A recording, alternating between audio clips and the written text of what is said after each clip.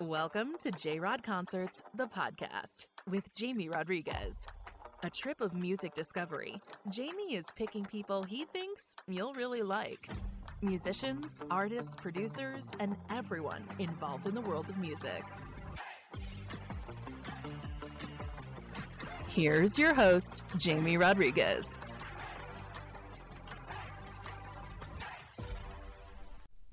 J-Rod Concerts family, hello! We meet again. This is your host, this and every episode, Jamie Rodriguez.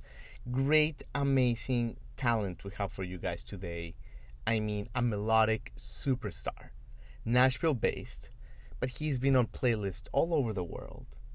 He's on satellite radio, cranking up the hits on dance radio, indie pop. His name, ladies and gentlemen, is MOKITA. Real name John Luke Carter, and he's got a unique ability to just blend huge pop hooks with outstanding production like nobody else. Really a creative tour de force in Nashville and beyond, guys. And he writes, he produces, and features his own vocals on his own tracks. I mean, he's got lots of hit singles that when you listen to them, you may recognize them, or you will start bopping to them because they are incredible hits, such as Clear Eyes, Love Alone, and many more.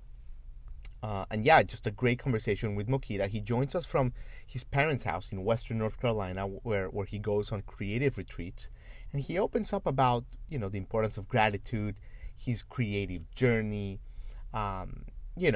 his background in athletics, how he's influenced the way he makes music now, and just a wonderful conversation with MOKITA. Left us with our heart full, that's for sure, and it's an artist you ought to know. So we hope you guys enjoy MOKITA here. If you are new to J-Rod Concerts, the podcast, we do welcome you. We have a really cool newsletter that goes out every Friday or so. It's the 5 new songs you need to know. Easy to unsubscribe. You can register at jrodconcertsmedia.com.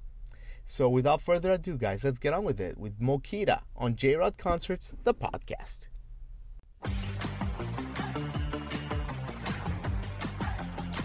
Yo, John Luke Carter, MOKITA.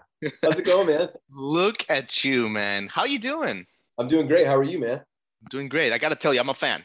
I mean, when did you first release bro. Love Alone? What was that, like 2018? Dude, I can't even remember. Was it? Time flies, bro. I know that was like in the before times, but that's when I first heard of you, when Love Alone came out. And I just remember thinking like, man, what is this melody and vocal combo? Like, who is this person, dude? So thanks, bro. Great to have you on the show. OG fan.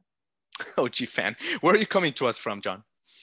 You know, what's funny? I'm actually at my parents' house right now. But I live in Nashville, Tennessee, but my parents live like outside Asheville, North Carolina.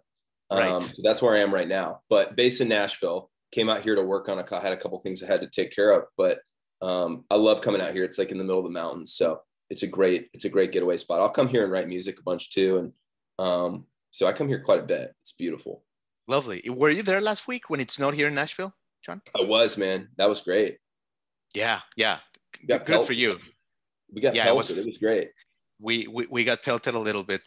So what is the creativity for you right there in the mountains? How does that change a little bit, John? Are you, by being in the North Carolina mountains? I mean, it's just, I think a lot of it's just like you get the scenery. I grew up in the mountains, so I think there's something nostalgic about it. I just like every time I come back, I feel like I can breathe a little easier. I don't know. You live in a city, there's busyness, everybody's hustling, everybody's always busy. You come back to the mountains, a small town where I grew up in, right? Everything moves a little slower. And also, nobody cares what I'm doing here, which is nice because, people want to know how I'm doing, but they don't really understand the music industry. They don't really understand what I'm doing. They just know that I sing. So like, they kind of don't really know how I make money. They're like, I don't really understand how this guy. So it's nice when I come back home. It's just like, there's no pressure. I can kind of work. I also just feel like I always get inspired here, just because, again, the views and the small town vibes are just really great to write and work with. Beautiful, man. Beautiful. But yeah, I mean, to introduce you to my audience, I mean, you're an artist who just puts out hit after hit. I mean, listen to this. Let me just give here my audience a little quick sample of what you do, man. I mean, look at this stuff. Like, I mean, that one is good. But then you bring out the next one and they just keep getting better and better. Look at this. See See what I'm saying, man? One after another. But how about this one? Love this one. So good. So many good songs, man. Got all kinds of different vibes going on. All kinds of different vibes, man. And, recently, I mean, you were going to tour in February with Slender and with Slender Bodies. I think that got affected like many plans there, John, that's been going on. Is that, I guess what I want to ask, is that still as frustrating as it was in early 2020? Or is it more like you can cope with it better? You kind of like a more overview? I think for a lot of people, it's been really difficult. Because I didn't start, when I first started doing the MOKITA project, I had already done some artist stuff in the past and singer-songwriter stuff, and had kind of gotten a little bit burnout doing that. So when I came back to doing the artist thing, I wasn't actually touring at first. It was mainly just like I wanted a creative outlet to put out music. So for me, I just recently started getting back into like, I want to go out and play these songs live. But we've had, I want to say four different tour dates now, either moved or canceled. It is frustrating, the fact that you get prepared for it. You're going through rehearsals, you're getting everything set up, and then it gets moved. I would say for me, the way that I look at it is like, it gives me more time to create music. So I always try to find a positive in it. It's like, it is a bummer that it's getting pushed back, but at the same time, that gives me more time to create more music. So there's always a positive way to look at it, I think. But yes, frustrating for sure. Anytime something changes and you're mentally prepared for something, ready to play shows, ready to sell merch, ready to meet the fans, that's always tough. Yeah, hold on. I think you broke up. Yeah, but I love the way you're creating, like finding the bright side out of it, because that's key right there, John. And let me ask you about your beginning, because it's so cool and interesting. And you're in North Carolina, obviously. You grew up in Western North Carolina, in Sylvia. Your dad was a pastor. But music was all around you. I mean, like piano, guitar. You almost were like a fish in sea of music from early on, right, John? Yeah, absolutely, man. So I grew up in the church. And so was immediately thrown into music. I started taking piano lessons when I was about 6 years old, something like that. Hated it, did not like it, but my parents kind of were like, keep going. Was kind of the reason that I got kind of like baited into keep doing piano lessons is my grandparents were paying for it. So they were kind of like, your grandparents are paying for it, so you kind of got to do it. So I felt bad. So it's like, all right, I guess I'll keep doing it. So that's kind of how I got pushed into doing it. And then I would say after about like 5 or 6 years of taking piano lessons, I actually started really falling in love with music. And so I started playing a lot of the music that I was listening to. That's kind of what got me really hooked on music. And then around 11 or 12, I picked up the guitar, and that's when things like kind of just took off for me with the guitar. But I also sang in like choir. And so my mom's a singer. My dad plays guitar. He was like a youth leader for a while, sings. So music was always around. It was always in the family. My parents loved like Chicago and Boston and all those old stuff. And so that's I was always around it. So that's kind of what got me thrown in there. I love that you mentioned those bands, because I was going to ask you, I mean, the melody aspect of you, John, because I mean, I'm in Nashville too. I'm based out of the Gulch, and obviously everyone is like singer songwriter and that whole thing. But you have such an uncanny feel for melody. I can't think of many current artists that have such an understanding of melody like you do. Oh, thanks, man. Are these like Chicago? Like, is this where like all this understanding came from? Because that is special. That is another level. Oh, thanks, man. Yeah, that's a great question. I guess I haven't really thought too in depth about it, but if I'm looking back, the bands that I latched onto were all super melodic driven bands. Like the songs that I always kind of like latched onto were like hooks that I was like, man, that's amazing. I can't get that out of my head. So like one big one for me was like Def Leppard. They had just hook after hook after hook. It was all hooks. Like the verse was a hook, the pre was a hook, the chorus was a hook. And so like those bands, Chicago's the same way. So David Foster, who did a lot of that stuff, he's the same way. Like every melody is a hook. So I fell in love with that type of songwriting from a very early on. So lyrics actually came after that. I was main melody, which you kind of alluded to, which you can kind of hear. Melody was always like, I always loved the melody. And then I had to figure out how to write lyrics later, because melody was easy for me. I was always on the piano trying to find out different melodies that were hooky or like were catchy. And so that was easy. And then I also got into like, you know, the singer-songwriter thing, John Mayer, Jason Mraz, all these guys that were also big melody guys. So John Mayer's obviously melodies are amazing too. So I fell in love with guys that were really strong melody. And then I kind of went from that to like high school. I was like more like love the pop punk stuff. Right. Got around there, and like a lot of bands were like Taking Back Sunday, and all these other bands were like big on melodies too. So I always chased the melody. It was always just like the melody was the thing that drew me in. And like I said, the lyric kind of came later for me. When I moved to Nashville was when I came more in love with lyrics.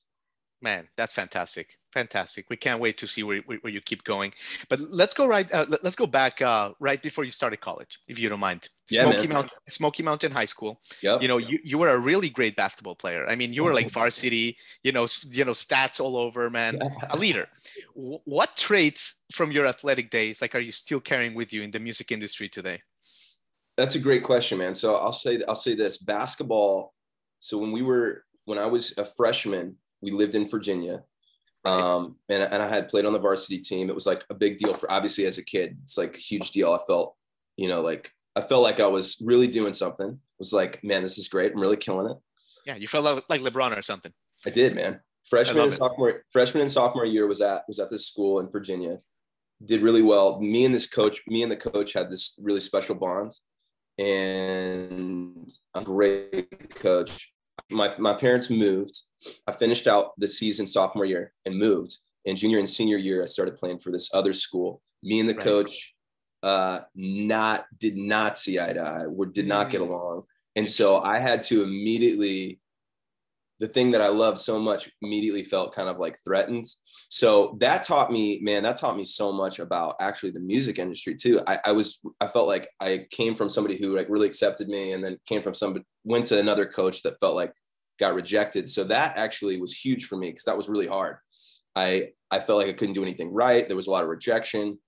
The thing that I loved felt like it was going to get taken away from me. So that actually was really helpful going into the music industry, which is also a super brutal industry, and having to learn with rejection. And so that taught me a ton. And also to not get too high, right? Kind of like staying level field. Exactly, man. Yeah, exactly. So that was huge in that aspect. And then as far as like athletically too, man, like I haven't played basketball in a minute, but I love sport like that. I love staying active and all that stuff. So that stuff stayed with me. You know, I've done some triathlon stuff.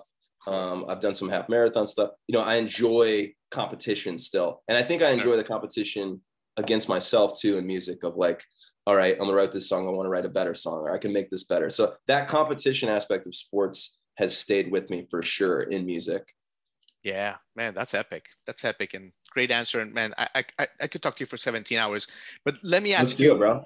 Thanks, man. But let me ask you, you know, before college as well, I thought this was a great thing, because you record your debut album, right? Rearview Memories. Oh yeah. And I love that you have that info. That's wild. Oh, absolutely, man. It's an interesting piece of work. I mean, because you're so young, but like you already understand that mistakes are like part of life. And that's why we grow. Like John, there's people who like die like of old age and they never understand this. And here you are, fresh-faced kid, and you're already singing about these themes. Like, how do you look back? How do you look back at this? I mean, that was like 13 years ago. How do you look back at this album now? Oh man, that's so funny. You know, my friends. So I did that album here at my hometown, and I have friends still that I'll jump in the car with them and it'll be playing, and I'm like, dude, turn this off, man. Come on. It was like 17. But you know what, man? I look back at a lot of those songs, and I hear as much as it makes me cringe. I look back at all those songs, and I was writing about things that I hadn't even really gone through yet. I just knew other, you know, artists. Yeah. You know, it was like I was writing about things that I didn't really totally understand yet. Some of it I did, you know, heartbreak, like love. I understood that at 17. I went through heartbreak. I went through breakups. And so those things are a part of life, you know. That's just a part of life. So those things I look back and I'm like, man, yeah, I had already experienced some of those things. But I do, when I look back at those songs, I hear some melodies and some things that I'm like, man, that was good. Like that's some good stuff in there. I mean, that's most of it, I cringe when I listen to, just because, you know, how much I've obviously gotten better and like grown as an artist and a songwriter. Right. But some of that stuff I look back and I'm like, I hear the transition from where it went, I'm like, yeah, that sounds like I would do some of that stuff now, some of those melody choices. And so, yeah, it is cool to look back on some of the stuff where you started. Yeah, totally, John. And, you're obviously so centered, and the audience must be like, wow, this guy's so centered. And yes, it's true. One of the reasons why like Nashville loves you and your fans love you also is like, you put a lot of emphasis on things like gratitude. And there's this one thing, for example, you started last year, you started writing down 5 things that you were grateful for each morning. Man, what a beautiful concept. Tell us a little bit about where this came from, like, and how that's kind of like changed the way you look at every day. Totally. That's a great question. That was something that my dad had kind of suggested us do, me and my brothers. So I have 2 brothers and a sister, all younger. And that was something that we had just kind of randomly talked about doing. And I just felt like I was getting so caught up in success and money and just all these things that were around me that I felt like I was just ungrateful for a lot of the things that I had. And so it was just one of those things where I was just like, one of my friends had recommended it too. I had a couple people that told me they had started doing that. I don't remember if it was exactly like 5 things. It might've been a different version of that. But what I took from it was like, all right, I'm just going to start doing 5 just like super simple things that I'm thankful for. And that kind of evolved into, and then I started posting it. The only reason I started posting it is because it helped me so much. I was just like, I think other people would benefit from doing this. It just helped put things in perspective too. Even if it was as simple as like, man, I'm like thankful for like that I get to drink a cup of coffee in the morning. There's just certain things that I feel like we just wake up and we take for granted. We just go, we just hustle and we just get after it. And we forget all the things that we have to be thankful for. Well, you have to train yourself, because I was talking about this with someone the other day. Like, our brains are made for survival. So Absolutely. We're always like neurologically, we're like primed to look for what's wrong so we can survive. Absolutely. So we have to actually like train ourselves to look at the good things. So that's a beautiful exercise, man. Yeah, absolutely, man. And I think too, like keeping that little book that I have, just like going back and looking at the things from like previous days or months and like seeing that also just helps you move forward and be like, man, look at all these things that I've had to continually be thankful for. Obviously there's ups and downs, but man, we have a lot to be thankful for. Absolutely. Absolutely, man. Well, listen, John, you've been so good with your time. Thank you so much. Let me leave you with this. Thank you so much for having me. Absolutely. Let me leave you with this. I mean, every time you mention the name MOKITA in Nashville in the artistic community, people smile and people get light. You've collaborated with people like Goldhouse, with Voss, with Mark Evans. I mean, you just kind of like leave light everywhere and people just love you. Tell us a little bit about just the community aspect and you connecting with people and all these beautiful connections you've made. Totally, man. I love Nashville because the whole thing, I think when I moved there originally, it was like, I want to chase after this dream of music. I want to be a songwriter. I want to be an artist. I want to be all these things. But now especially over the last year, I've seen my place in Nashville, just like the community is almost more important to me than the success, the chasing of the success. I've just built so many good relationships, so many good friends, and building my friends up and then building me up. And that collaboration aspect has been huge for me. Cause like, I think a lot of times I was doing stuff on my own. I was in my bedroom by myself. I was wanting to do all this stuff by myself. Then it was kind of a lonely thing. And then bringing these people in and doing stuff together, man, it's just, that's why I love Nashville, man. It's just, everybody has been very like kind to me, and in turn it makes me want to be kind to other people that are up and coming and coming up in Nashville. I just feel like the sense of, oh, you need help with this, I'll help you. It's not like, oh, you need help with this, like, what are you going to give me? I feel like there's which is like that a little bit in other cities, I think. Absolutely. Yeah, absolutely. So man, I love that about Nashville, and that's a great point that you bring up. Absolutely. Well, John Luke Carter, you've said it all for today, man. What an artist, MOKITA. Man, we look forward to catching you on the road eventually, and look forward to what's next for you. Dude, thanks so much for having me, man. Let's do it again. Absolutely. Take care, man. All right, bro. You've been listening to J-Rod Concerts, the podcast with Jamie Rodriguez.